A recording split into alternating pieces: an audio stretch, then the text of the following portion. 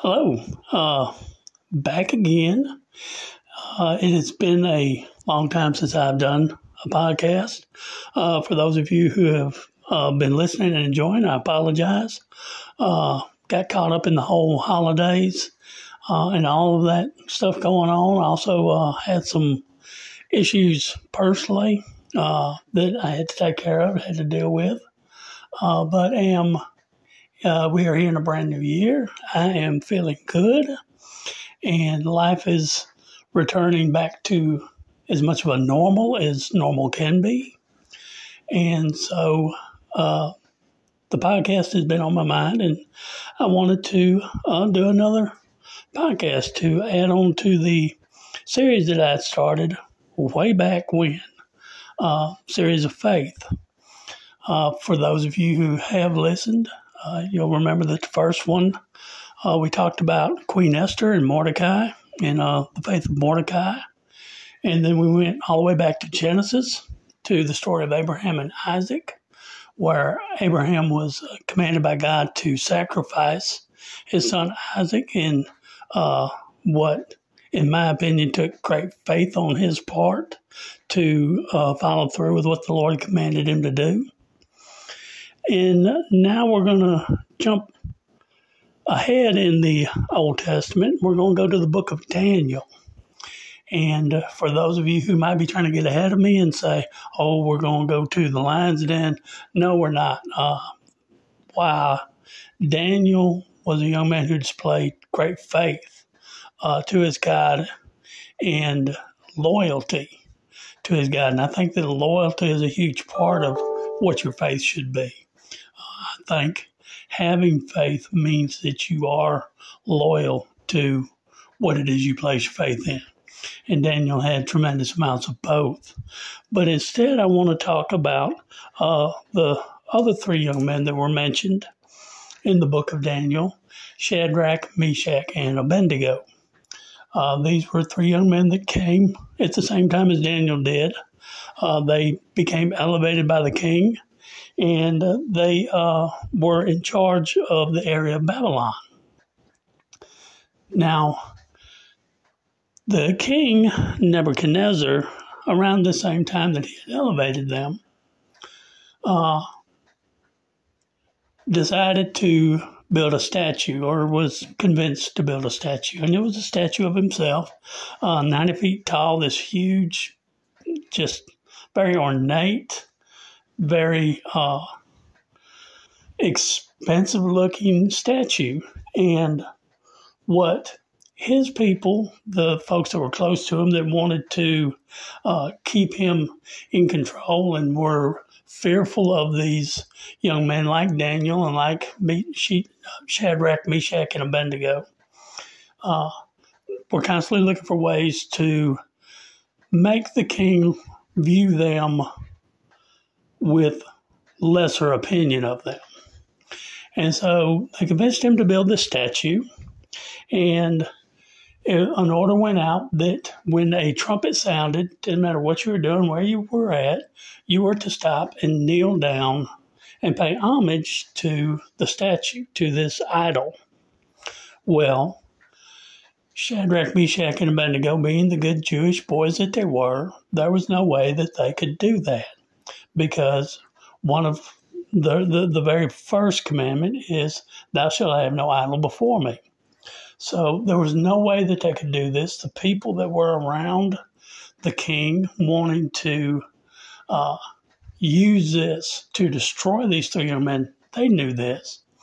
So this was part of their plan. And they said, so if somebody doesn't bow down to the king, they should be punished. They should be thrown into the royal furnace, which, that's really strange to me, and I hope it's odd to you as well, that somebody would have a furnace that they would use as punishment by taking the people and throwing them into it and letting them be burned alive. Much different culture and time back then.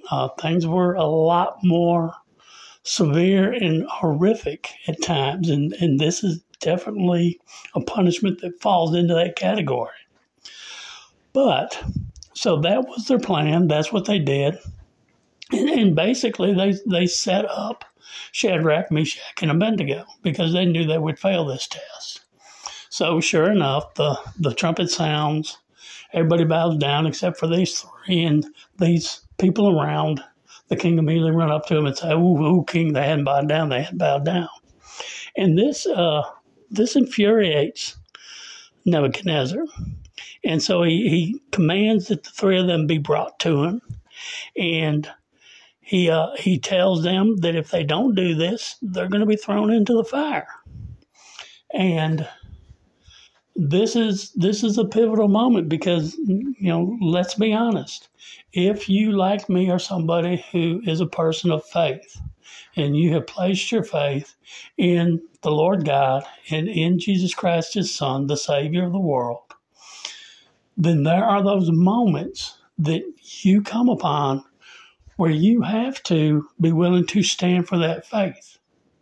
And this is something as I get older that I roll around in my mind is, do I have this kind of faith?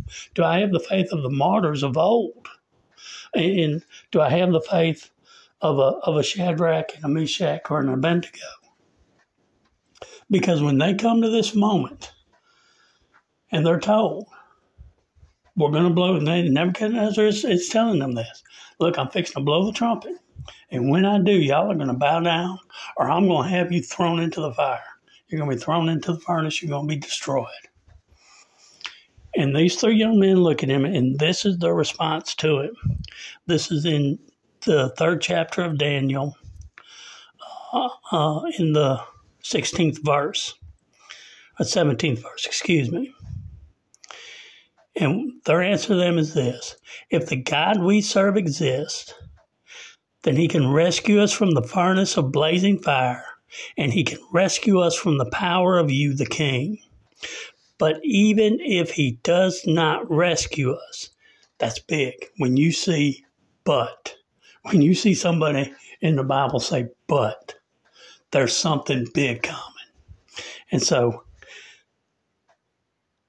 they say in verse 18, but even if he does not rescue us, we want you as king to know that we will not serve your gods or worship the gold statue you set up. Wow. They have said that they have so much faith in their God that there is no way that they can serve or bow down to anything other than him, even if it means they die. That's martyrdom. That's just huge. To have a faith like that, to say, I'm willing to die for what I believe in. That's something that I think in a lot of ways the Christian church has lost because we're not under any threat. We don't have the punishment or the threat of death hovering over us as Christians do in other places around the world. But this statement that they make, to have that kind of faith, to be able to look at them and say, look, you can say whatever you want to say. You can do whatever you want to do. My faith is in my God who I know can rescue me. He can take me out of your hand or he can place me in your hand. And I'm okay with either one. That's basically what they told the king. They told the king, he can take me out of your hand and rescue me, or he can put me in your hand to be destroyed.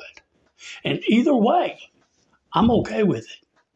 And either way, you need to know that he's still God and that he's still the only one that I will serve. That's a faith that I hope I have. That's a faith that I hope other people see in me. To be like Shadrach, Meshach, and Abednego. To be able to stand and say, good times, bad times, life, death, it doesn't matter. All that matters is that I serve the one true God of heaven and earth. That's an incredible faith. I would invite you to go back and find a Bible, go to Daniel chapter 3. Daniel's not really that long of a book. Read the entire book. Look at look more closely at the faith that those three young men show. Faith that Daniel shows too, because Daniel is constantly under pressure from these people that surround the king that don't want to lose their position and their place. So the entire book is really a good statement of faith. But those two verses in chapter 3, they have always struck me because of the power and the veracity of that statement to say, our God can save us, but I need you to know, King, that even if he doesn't, he still is God, and he still is the only one I serve.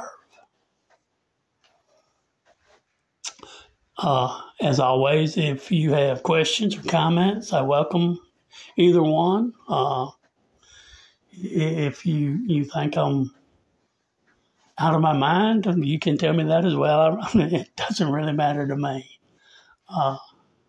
But I hope this new podcast finds you in this new year in a good place and in a place where hopefully God is speaking to you, whether it's through this or through something else. It doesn't matter.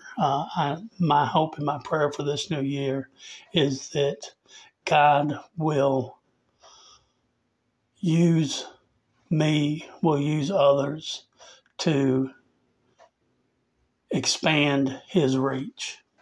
And that's all that I think I want my life to be about anymore, is to just be a tool in the hands of my God. So, like I said, questions or comments, hit me up. Otherwise, I will be looking and thinking about what the next story of faith I want to share with you is, and hopefully I will do it a little bit quicker than I did this time. Thank you for listening. See you again next time. That's all I got.